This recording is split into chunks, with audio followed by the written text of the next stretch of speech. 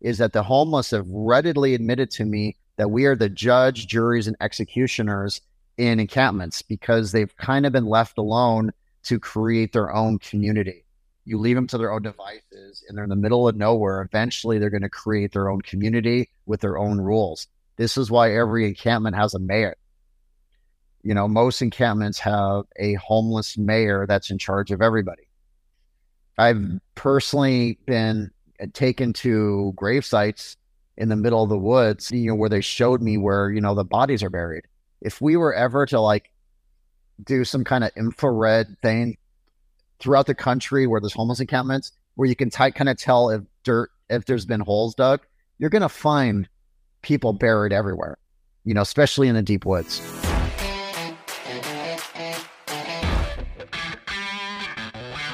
Hey, this is Matt Cox. I'm here with Kevin Dahlgren. He is a homeless consultant, and he's got some interesting stories regarding homeless issues, and it's going to be an interesting video. Check it out. So I watched that video you sent me. What, like, I mean, I know we texted about it, but what happened in the video? Oh, are you, and remind me which video? I know I sent you a few. Was it the one where I was attacked, or was it the short documentary I made with Tyler Oliveira? No. This was you had been talking to like a homeless guy, and then a bunch of guys in coats came and just started beating on him. Oh, right. That happened in Evanston, Illinois, which is a suburb of Chicago, and I was there assessing their homeless situation not 2 months ago, and I was sitting with a homeless guy, a senior citizen, who then got up and walked towards his bike to do something, and I heard some commotion and turned around, and he was having some words with these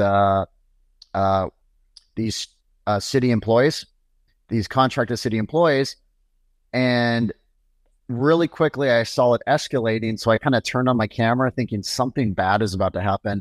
And then what I sent you was this 1 minute 11-second clip of these 5 city employees beating the hell out of this guy. And it wasn't like it was some mutual combat thing. They had thrown him to the ground, stood around him, and just kicked him in the head. Yeah. I mean, I couldn't even believe it. And the whole time they were doing this, they were being very threatening and stuff. So anyway, I was shocked. But of course, after this happened, everyone basically said, well, Kevin, this is Chicago. And this is just normal. And even when the police arrived, they weren't overly enthusiastic to take my report of what I had witnessed or filmed, because they just said, you know, this is kind of a common occurrence. I said, well, these are city employees, not okay. No one should be on the ground and just, you know, getting their head kicked in. So the guy I've been there and it's no fun. Attacked him? I don't know. They said that he possibly was trying to urinate in a corner or something. I didn't see that. All I know is that they had words. And honestly, it doesn't matter what the words are. And it doesn't even matter if this guy started it with words. We are trained professionals to de-escalate and not get triggered and keep the emotion out of it.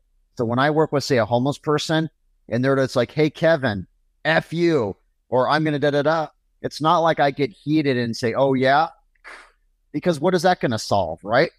You have to be professional. They were not professional. So basically, this was a group of people that were very poorly trained. So how often do you see stuff like that? The violence I witness daily, all over, anywhere I go, because I go in the encampments, it's very, very common. There's street justice is very common on the streets. I was in Bend, Oregon a couple weeks ago, which is this beautiful city in southern Oregon, and I was in the Deschutes Forest where there's maybe 300-400 homeless people, and I was talking to a lady, and she was camping next to a road called China Hat, which goes directly through this forest. And I just simply, we were talking and I asked her about what's it like living out here and stuff. And she said, well, what happens in China Hat stays 6 feet under in China Hat. And what she's saying is, and this is a very common thing to hear, is that the homeless have readily admitted to me that we are the judge, juries, and executioners in encampments because they've kind of been left alone to create their own community. Kind of like Lord of the Flies in a way, or like when there's no other supervision, that's going to happen. And some encampments work, others don't. But like she was blunt because she's been living this for years, and she freely admits this is just the way it is. And this is why I take this job so seriously. This effort is, I don't believe a homeless person will ever truly get their needs met on the streets. And we can't also allow them to do things like this because everyone deserves to be treated respectfully and to at least have their day in court. And, people getting beaten up and murdered and all that other stuff is completely unacceptable. I don't know the backstories of why a lot of these people ended up like this, but I don't think that matters. What matters is this is not normal behavior and this is inevitable when a community does nothing to end this homeless crisis. When you leave them alone, you leave them to their own devices and they're in the middle of nowhere. Eventually they're going to create their own community with their own rules.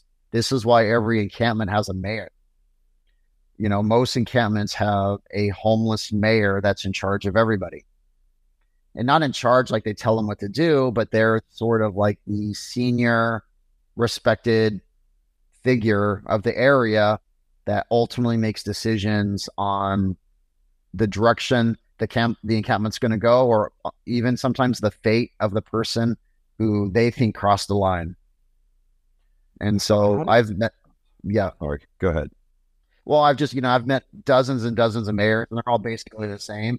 It's people who've been homeless the longest, who usually hold on to who have the most respect of the people around them. So how did you get into this? Like, where were you born, raised, It's a good question. I'm 52 years old, and in the early 1990s, my little brother ended up on the streets of Portland, Oregon with a meth addiction. And I knew nothing about drugs. I mean, I dabbled with smoking pot when I was a kid and stuff, but nothing major, not like it is these days. So we ended up on the streets. I was in my first year of college, not really sure in what I want to do with my life. So I was like 21, 22. Anyway, once he called me from the streets and I was like, oh my God, my little brother's on the streets. I invited him into my studio apartment and he lived with me for about a year and then, recovered and stuff. And I was very inspired by that moment of like, wow, I was able to help somebody. And then I started really paying attention to other homeless and realizing what happens when you don't have family support. Because he got lucky. He had me. He had my other brother, who, even though at the time we weren't too happy with him for some certain reasons, because he was, causing some problems, and that's fine. He was just young and angry. He still had that family support to help him. So I started obsessively trying to understand the rest of the homeless population. What happens to a homeless person without that support? Well, guess what? They stay homeless because the system wasn't really built to actually really get anybody off the streets, I noticed. And that was a rude awakening for me, because when I entered the field, I thought I was going to be surrounded by people who woke up every day ready to change the world. And mostly, what I found was a high percentage of people I worked with were doing it because it was a job. And that to me was a very backwards way of looking at it, because I've always thought of what we're doing, homeless services or addiction, should be a cause, not a job. Cause meaning, we should treat this like a crisis it is, not a job, and also have the belief that we can end this crisis. So I entered the field professionally in the, early 90s after my brother got off the streets. Went back to school, kind of studied all the right things I needed to study to have that piece of paper to get my foot in the door in various places. and then worked in that system for about 29 years, and only just recently left it. And while I think there's still good people working in the system, I've been very critical of this system that once felt like a cause in the 90s became this multi-billion dollar industry. And it's something I've been very vocal about, is it's a highly, highly profitable industry. And the fact is, the longer the people stay on the streets, the more money people get. And I am very unhappy that it's become this way. So I've been very vocal about this problem and trying to get people to think differently about it and get people to start treating it like the crisis it is, which we definitely are not doing today. So what do you typically, like, what is your typical, I hate to say day, because obviously this is probably not a typical day, but what's your typical month like? Like, what do you do for organizations? What do you do when you go out to these places? Like how are you making a living? Well, I'm not. I am very boots on the ground. I am a strong believer. If you want to understand a problem, you go to the problem, you immerse yourself, you spend time, right? I absolutely hate all these, so-called professionals that write books on homelessness and addiction that have no firsthand experience. It's not like you have to necessarily have been homeless or been an addict, but you need to also devote your life to being around it and immerse yourself to understand that population. And it's almost non-existent. So every day I'm in some encampment somewhere interviewing the homeless. And I've been doing this to try to then share with anyone who's willing to listen what the homeless think and what's actually going on, because they've never really been given a voice.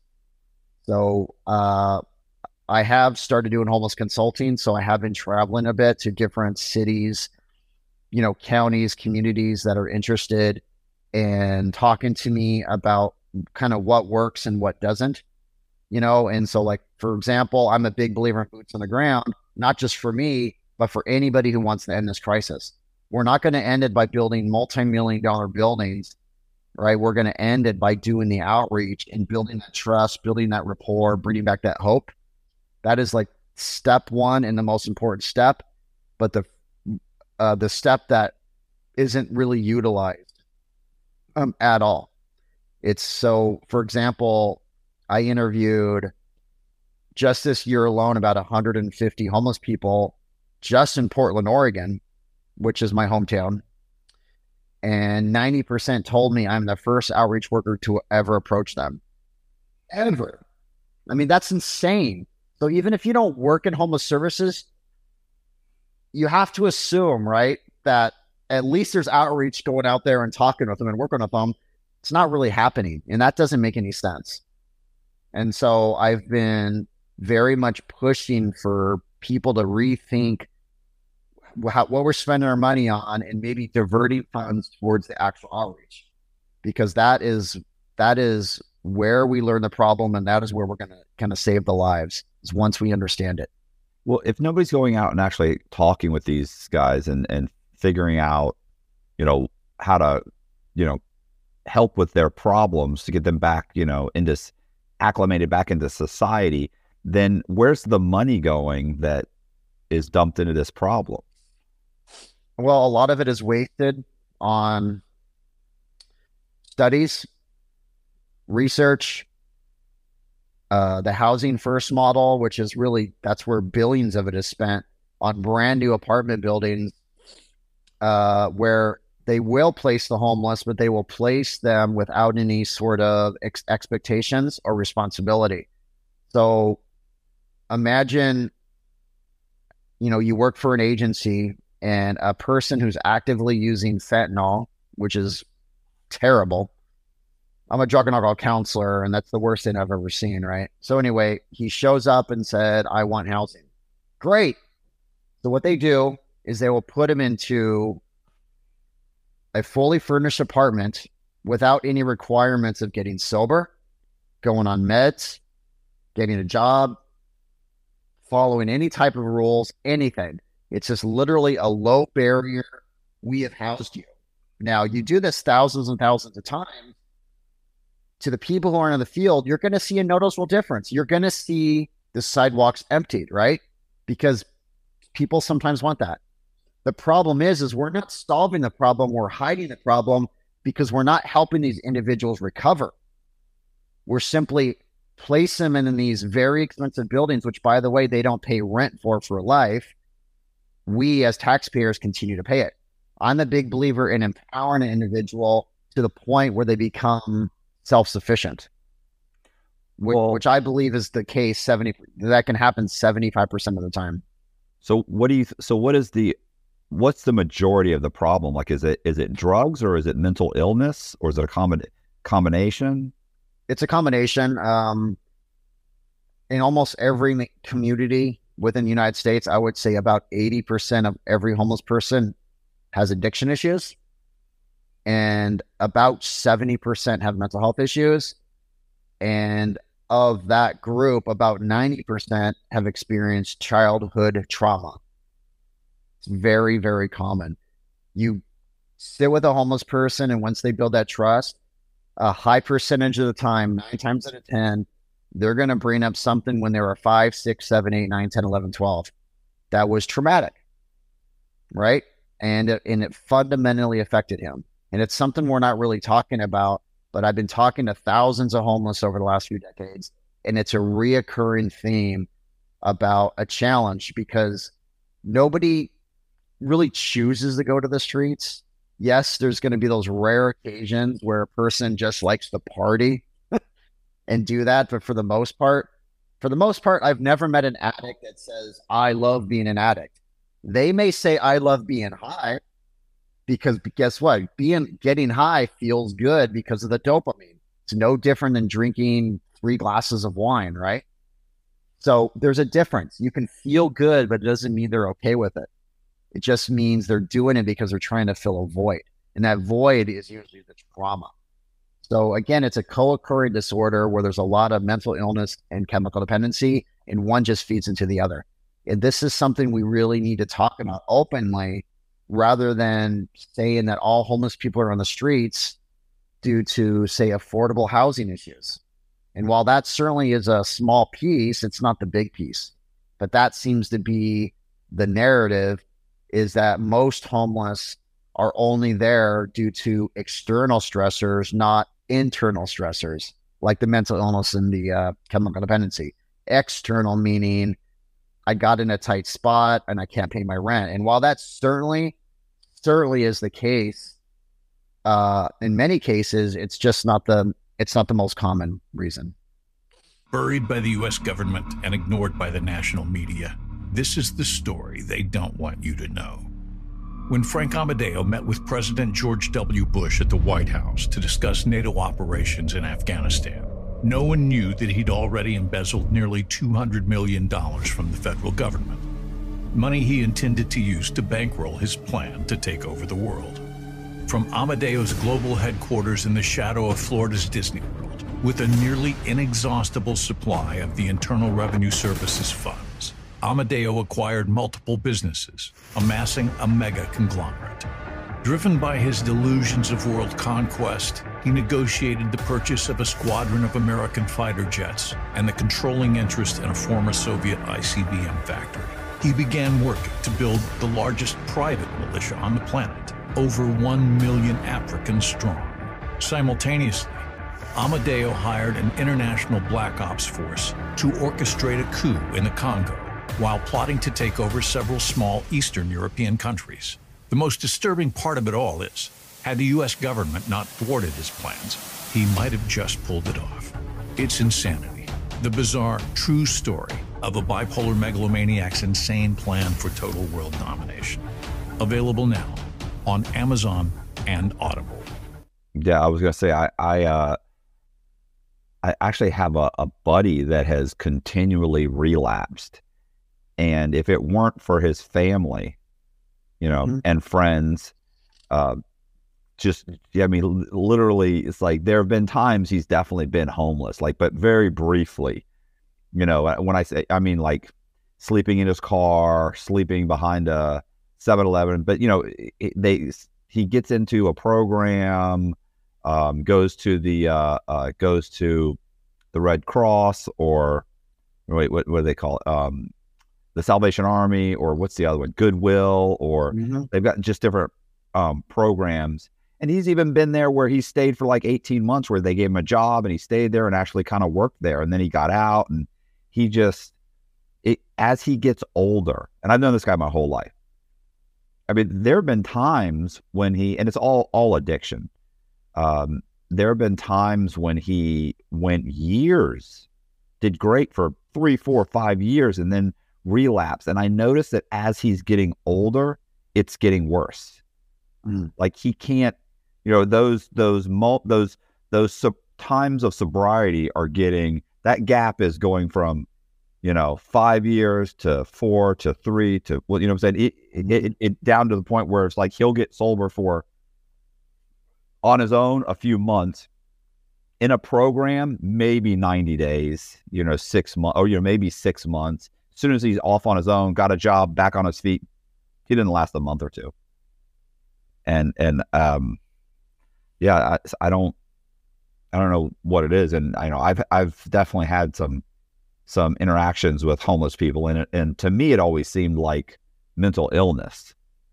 But in his case, it's not mental illness. It's addiction. I just wonder, I wonder what the problem is, because I've been to LA twice in the last couple of years, and I've been to San Francisco in the last few years, and it's horrible. The inner cities.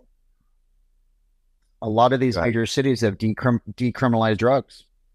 Right. And while your friend is in desperate need of intervention, a lot of these cities have a strong belief that he should have that right to use. And how dare us try to stop him? Because it's called bodily autonomy, which is a more progressive way of thinking about things. That a person should have a right to do whatever they want, and how dare we suggest otherwise? And that's why we're kind of in this crisis too, is because there's a strong social justice philosophy about why a person is homeless or is using, and that's what kind of makes my job very challenging. So I don't know what city your friend lives in, but I think there's a very good chance he lives in a community that strongly supports the decriminalization of drugs. No, he lives in Tampa. So that's not what's happening. I mean, he's East Coast. Well, because I'm the West Coast guy, so Seattle, San Francisco, Portland, San Diego, that's a very big piece of it. So it could be in his community, he's not simply supported in the right way, or maybe he's just not ready to accept the help either. No, I think it's the combination of those two things. I think one, he's not ready. He gets ready. He knows first of all, he knows what to say to get help. Like, he's got the system down, and he's got family that just keeps pulling him up. No matter what. And, the few times that, we've spoken, I've been like, don't help him. Let him be homeless. Let him hit bottom. He knows what to say to get you to help him, and he will clean up for a few weeks or a month or two, and he'll go right back to it. Like, yep. Go ahead. That is the advice I give family. And you are spot on, Matt, because the fact is, it's difficult, but sometimes you have to let the person hit bottom, because if a family will always take care of them and then they continue the same behavior year after year after year, you're not really doing any good.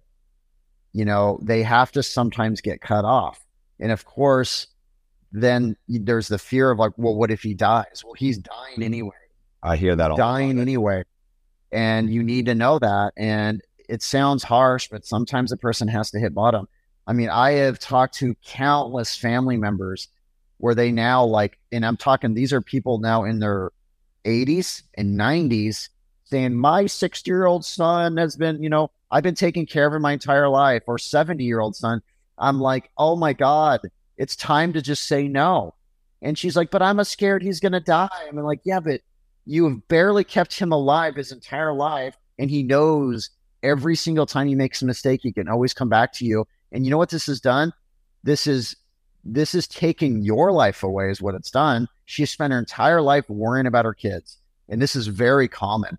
So I try to advise parents like, look, tough love is sometimes the best type of love, right? Because Why do you say that? Yeah. Because I've said that many, many times, like, you don't understand tough love. That's the problem. It's funny about his sister, because his dad's just done with him. His sister, she is very big on what if he dies? I'd never forgive myself. And I'm like, let me explain something. I'm like, you've got 2 kids, an elderly father.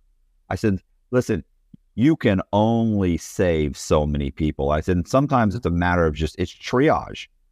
Sure, if you could dedicate him, but are you going to put him before you put your 2 kids, your elderly father who's been there for you your entire life? Like, at this point, it's sink or swim. And this guy, you're doing more damage. I said, you're doing more damage by helping him at this point. Yep. And this is the thing too. Like, he's been in and out of programs. He's been to rehab over and over. He's been in the Salvation Army multiple times. Like, I even told her, I said, look, I would have some sympathy if it was mental illness, but it's not. It's addiction. And the fact is, if he has been doing this for this many years, this is manipulation. Oh yeah, he's good. He's good at it. He knows exactly what he's doing because he's he's pulling their heartstrings, and it's effective. And I will sometimes tell the family, like, you are being manipulated, and this is what an addict will do. And they need to sometimes just, get serious, accept the tough love, and do what's necessary. And it's a shame that she doesn't see that. And I understand why, because the love is attached. That's why sometimes it's easier for me to do my job, because when I'm working with a person and this is my client, this is the family member, and I can very bluntly say, you're manipulating your mom, right? And mom, you need to stop, right? Because it's easy for me to do, but I'm trying to help both of them. I'm doing it because I see how they're it becomes extremely codependent. It's an extreme codependent relationship. And that is a problem. And it hasn't done any good for him. I mean, I have personal experience with my family where, we basically, took care of our uncle till he drank himself to death when he was 59 years old. And his entire life, the family continuously kind of bailed him out. And, and so I loved my uncle, but I never respected him, because even when I was 12, 13 years old, I just saw, like, come on, right? And so he ended up dying when I was in my maybe late 30s. But it's just was so frustrating to see the family. And some of the family, were like, nah, I'm done. But the rest of ones would just take care of him over and over and over again, right? And it's a very common thing to do. But you know what? It never helped him. It never helped him, because ultimately, at the end, he ended up drinking himself to death. And when we found him, he was just completely naked, lying in a pile of trash. And it's sad, but that is the reality. And so tough love is sometimes the best thing you can do for a person. Yeah. The manipulation is, it's funny. It's funny too, because he is such a nice guy. Like some of these guys they're such nice guys, which is it's even harder. It's like, he is a nice guy. He's also a guy that's manipulative, and, he's got, major issues, and he's bringing you down, and he's depressed. And it's so, I wonder what with the exception of building a massive project, housing these people, which you're saying, isn't the solution. Like, and you're saying outreach is the solution. You think 75% of the time you could probably reacclimate them back into society? So not only that, but make them self-sufficient. Right. And would you say get them into addiction or programs, and then have some kind of a social worker that keeps an eye on them for several years. Absolutely. It's not like they're going to do it on their own. It's not like I'm saying, pull up your own pants and just get a job, right? It's not that easy. They need a lot of support. These are very complex individuals. But by empowering them to reach their fullest potential, to giving them the opportunity to succeed, and working with them every single day, they can become self-sufficient. And if you do this, you no longer need those apartments and all the other things, because the system has basically sent the message is that the homeless don't know how to take care of themselves. They're unable to ever recover. We need to take care of them for life. And I disagree, because I have worked with hundreds of people that when I first met them, they were the biggest hot mess you've ever seen, right? I mean, like screaming in the middle of traffic in their underwear. And now they have jobs and are thriving and doing really well. They just had reached terrible low points in their life. And it's our job is to find that small piece of humanity still left in them and help them grow again. And that's the difference between enabling and empowering. We have to empower these people. What we've done instead is we've enabled the homeless to the point of dependency, where now it's not that they want the food, they now need the food. They're waiting for us to feed them. They're waiting for us to take care of them. They're waiting for us to house them. And it's no different than the friend that says, I'm waiting for my family to take care of me over and over and over again. And he's going to be completely okay with this to the day he dies if something doesn't change. You should show your friends this video after we talk. Oh, listen, I've talked to this guy until he's blue in the face, and he's so good. He's like, I know you're right. It's like, stop it. Don't do that to me. Well, you got to, Matt. I mean, I watch you. You got a BS meter. You yeah. Oh yeah. You're like, Matt. It doesn't work for me. I'm like, just stop doing the whole telling me exactly what I want to hear.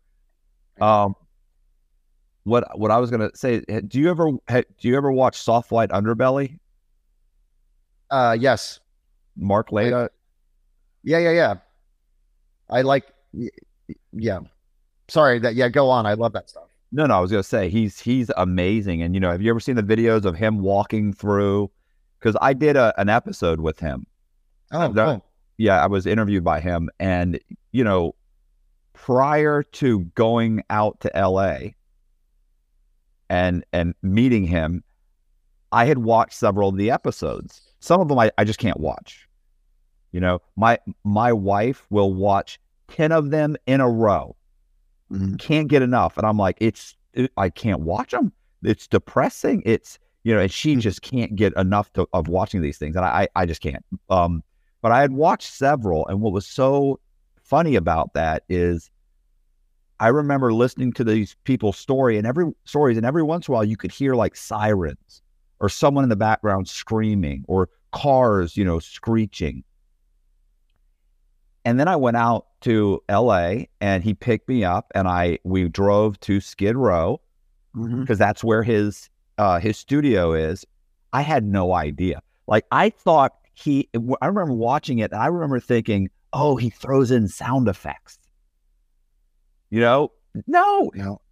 Just outside the door are people fighting and screaming and sirens and everything. Yep. And if you see him walk through, I mean, he's gone through hell.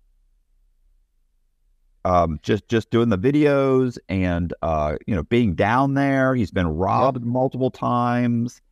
He's invested in many of the people that have come to him and pled for help. He's put them in hotel rooms and in apartments. He's, some of them have just, I'm not going to say bled him dry, but they have just milked him for money until he finally just gives up on them. And he's like, yeah, it's definitely a situation where you're right. You can't just throw money at the problem. And you know why? Because if money were the solution, we would have solved it by now. You're right. Important to remember that. We have spent billions of dollars, yet the crisis grows every year. So and by the way, and that to me is always the red flag to anyone who doesn't work in social services and is watching this. Anytime you hear an elected official, we just need more money. Nope. That means they either don't understand the problem, or they do understand the problem and realize we're going to continue to ask for money because we're not really there to fix it. So stop talking about the money. We have a lot. You think the funds are there, they just need to be reallocated? Oh, yeah. I truly believe that. Yes, maybe up front, if like, say, miraculously, the government said, this is a crisis, we need to fix this today. If that's the case, we need 10 times as many detox facilities. We need 10 times as many recovery, mental health, all that stuff. Up front, yes, if somehow we all came together in this magical moment and said, we're going to get everyone off the streets. Up front, that's going to be very expensive the first year or two. But if you treat it like a crisis, that crisis will end. And after that 2+ year period, guess what?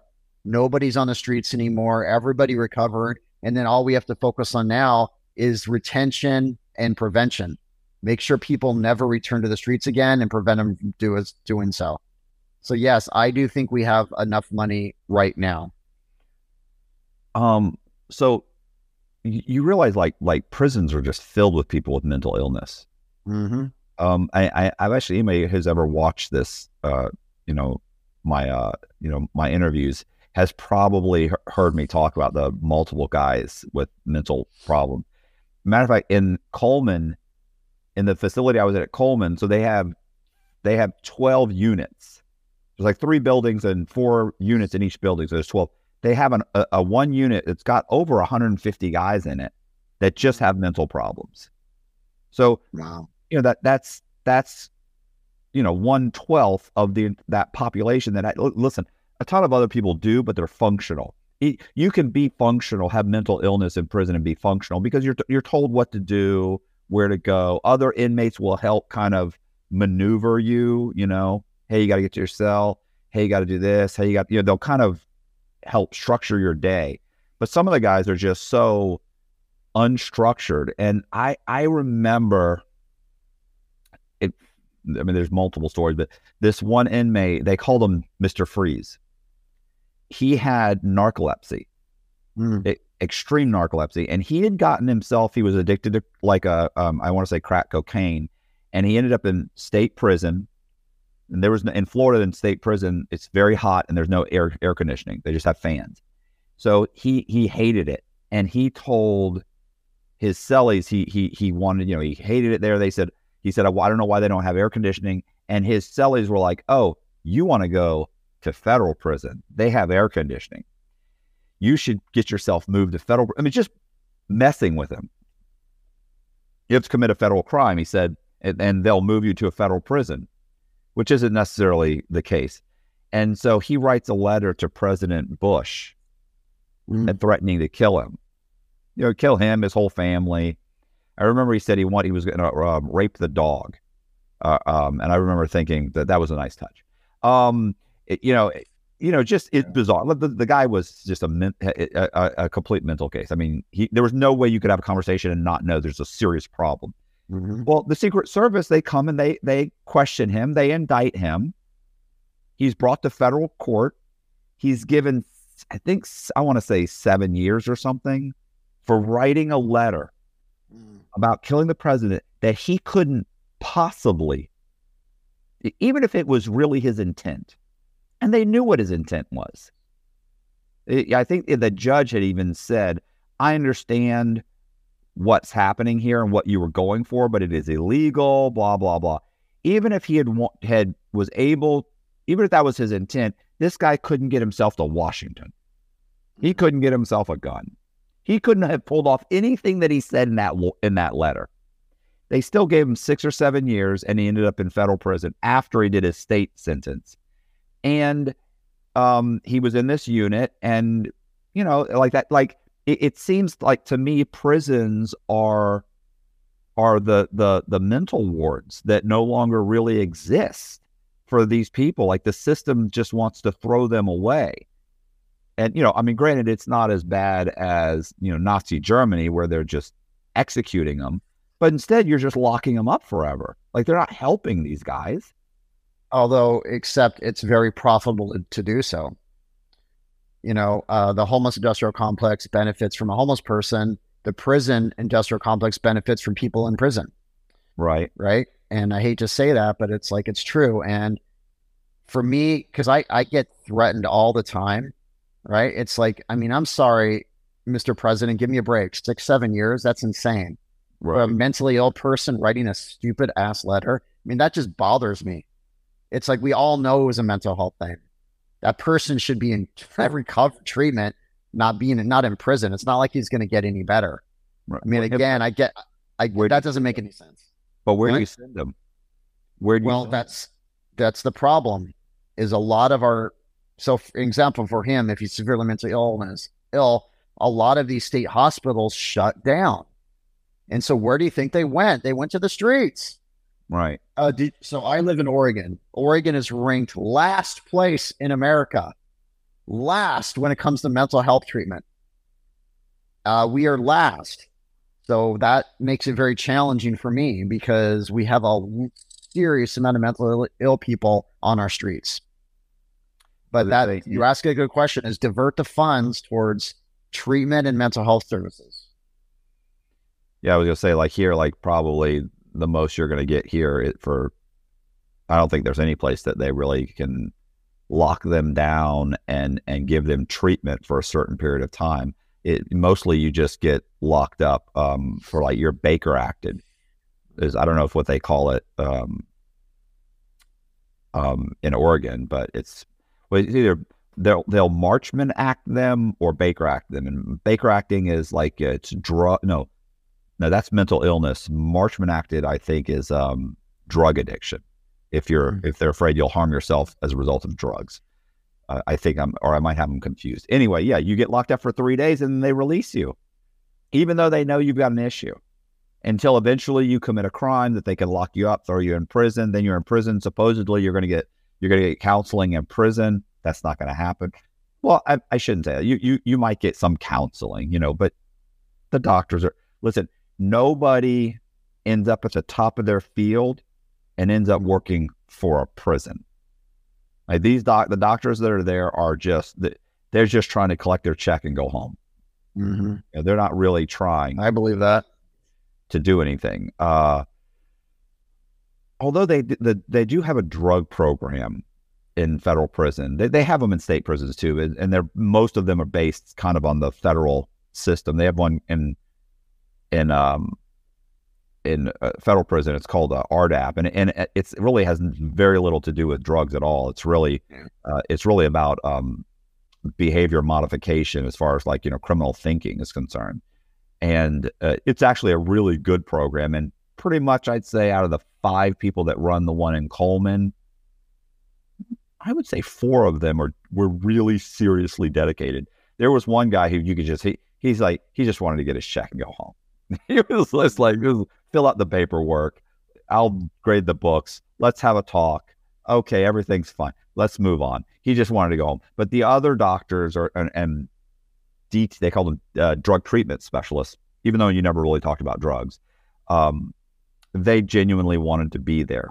So that was actually a good program. I just don't know why. And I get what you're saying about, the prisons, profiting.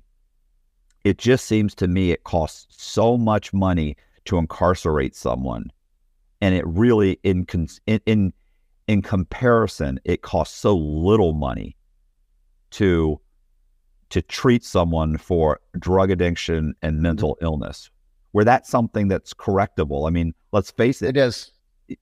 Incarceration, you get out, you're good for a couple of years, maybe, and you go right back to prison. Mm-hmm. Like it's just a complete cycle over and over and over again.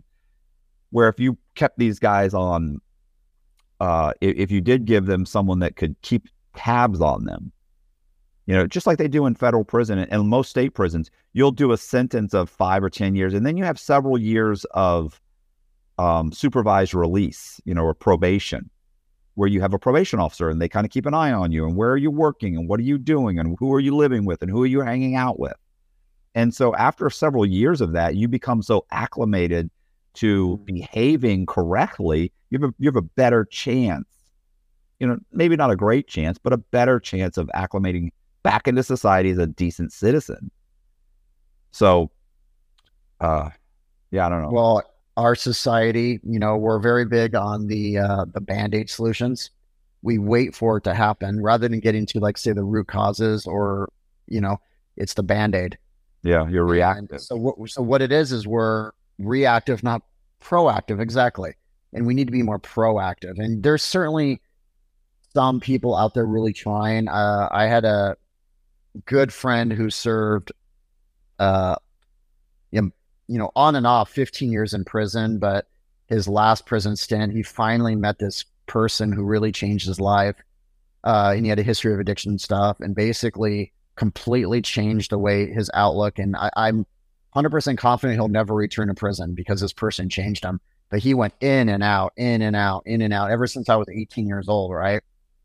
And I spent thousands of dollars talking to this guy on the phone because prisons love to charge money for those damn phones.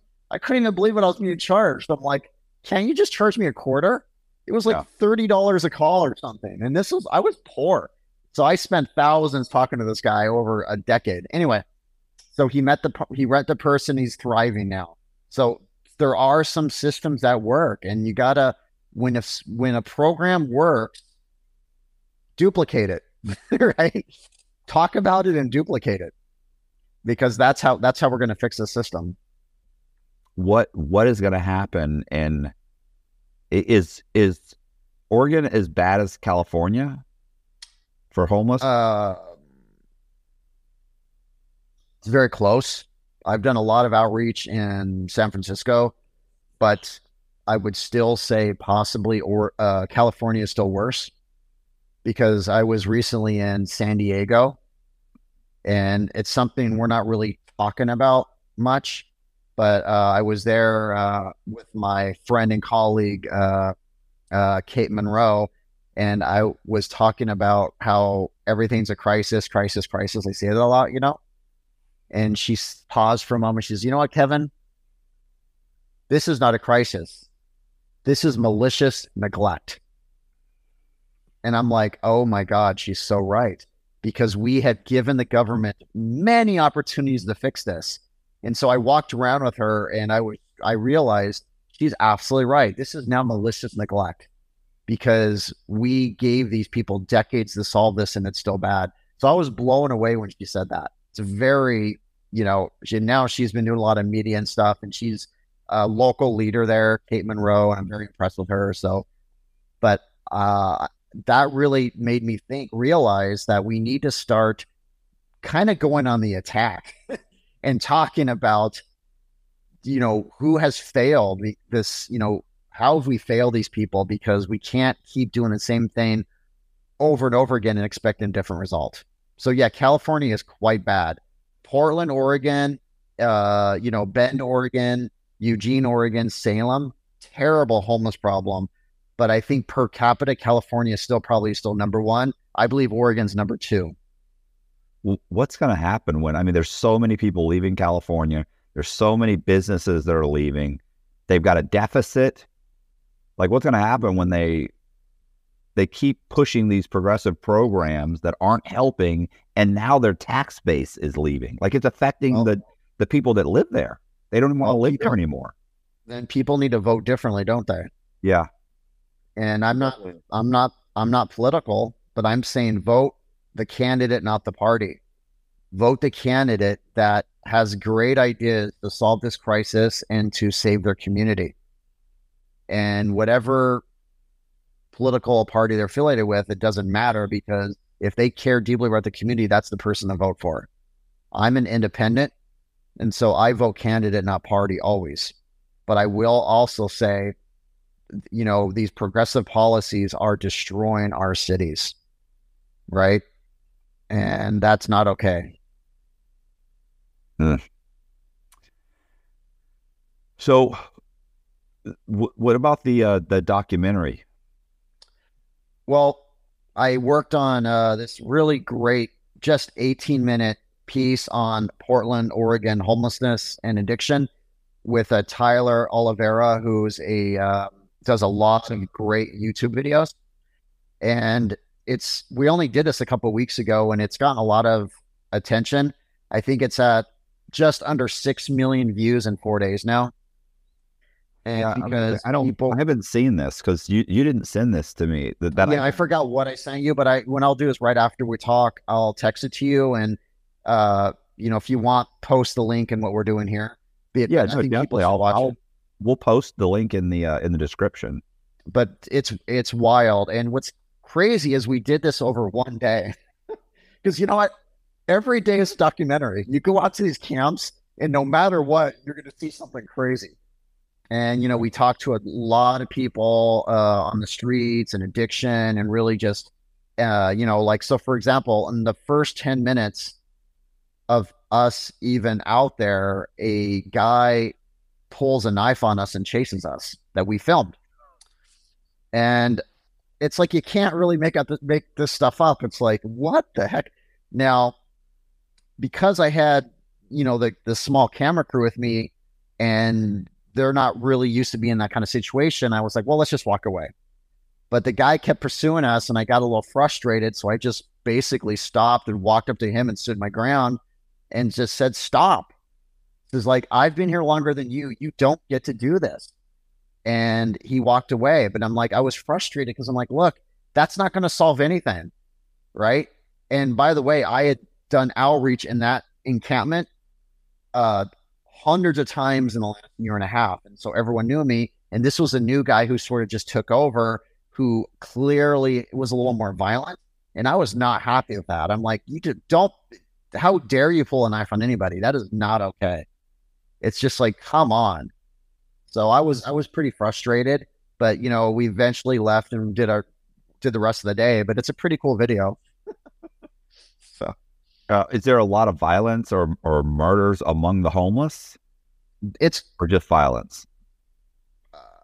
Murders happen, but there's a lot of violence in street justice. Right. It's hard to prove a murder because, for example, fentanyl. Back in the day, when I worked at homeless shelters, if a homeless person wanted to off another homeless person, they would inject them with heroin, and then they would die of an OD, right? Now these days, it's fentanyl, because fentanyl is 10 times easier. Because I can even share with you, I had a client just a couple months ago who was completely sober and had zero interest in drug use. Someone put fentanyl powder in his drink, and he died 20 minutes later. And do the police even look into it? They don't, because think about it. A homeless junkie, right. It's just like, of course what they call it is not even suicide, it's accidental overdose. Now, I come across people overdosing every single day. So I carry with me Narcan, which is the opioid blocker, because fentanyl has basically replaced all other drugs. But murders, I wouldn't say are common, but are not also uncommon. They're going to happen, but my question is, like, when you find a person who's overdosed and died, we don't know how they ended up in that situation, because the fact is, on the streets, there's a lot of infighting. There's a lot of drama, and there's almost no law and order. So these things kind of happen sometimes. I've personally been taken to grave sites in the middle of the woods in Portland, Oregon, where they showed me where, the bodies are buried. It's like, usually it's in the deep, deep woods, but it's not like they were always killed. Some died of natural causes, and they decided to bury them in the woods because that's where they live. So it's just hard to tell. But if we were ever to do some kind of infrared thing throughout the country where there's homeless encampments, where you can kind of tell if there's been holes dug, you're going to find people buried everywhere, especially in the deep woods. But it's just a tragedy. And this is why I'm really, set on trying to end this crisis, because this is the stuff that'll continue to happen until we do something. Okay. Do you want, is there anything that people that watch this, you want them to go to any links or anything like that we sure in the description? Well, and I appreciate that, Matt. I do have a website, truthonthestreets.org. Okay. And also that's, I have a good, I do a lot of tweeting where I interview the homeless and talk about the crisis. And I've been doing this for a couple years. And that's just my name, Kevin Dahlgren. And you can find me pretty easily in there. And of course, I write for Substack, which is an opportunity where I can write articles and share my 28 years working the system and kind of what I thought works and doesn't work. But I can send you all the links and stuff, Matt. And thank you for asking. Yeah. Well, I appreciate you, talking with me. Mm-hmm. This is great. I follow you. I've listened to you. So this is a pleasure for me. That's funny. I appreciate that. I was like, whoa. I had to actually do a double. I was like, is there another Matthew Cox? Because I couldn't believe it was you. I was like, and I had to actually Google it thinking, well, I don't want to get excited because I wasn't sure. And I'm like, because I love watching podcasts. So I thought that's really cool, brother. Well, yeah, I appreciate that. Tyler, you talked to Tyler. He's always suggesting, different people. And I keep telling him, true crime. That's what I need to stick with, true crime. But we spoke and it seemed interesting, and that clip. And honestly, I'm surprised you haven't been harmed at this point, going in and out of those places. I've been harmed multiple times. Well, I've been, I still have the bruising of my brain bruising. I was in San Diego a few weeks ago and got beaten down really hard, and I filmed the entire thing, and it was brutal. Then I got kicked in the head. I've been stabbed twice.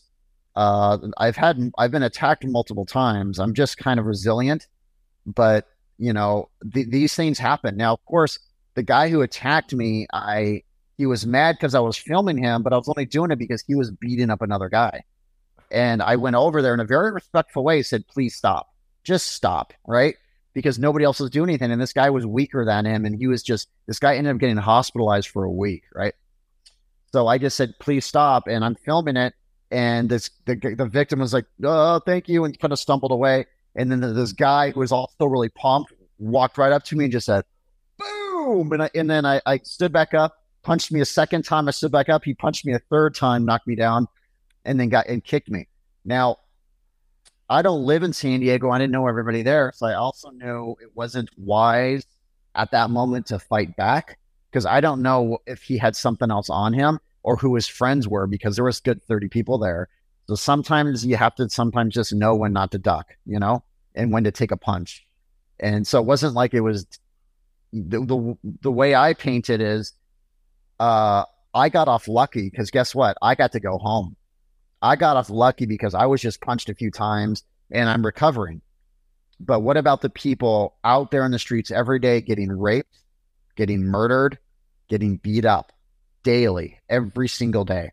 That's what we got to be talking about. So I'm definitely not the victim. I definitely got hit, and getting hit is no fun. It's painful, but I got to go home. They don't, because the system isn't really set up to really help them in any real way. So that's all I want to say about that. Okay. Do you have that video? Yes. It's in, actually it's in that 18-minute documentary. So you'll watch it. I'll send you the link here in a minute. Okay.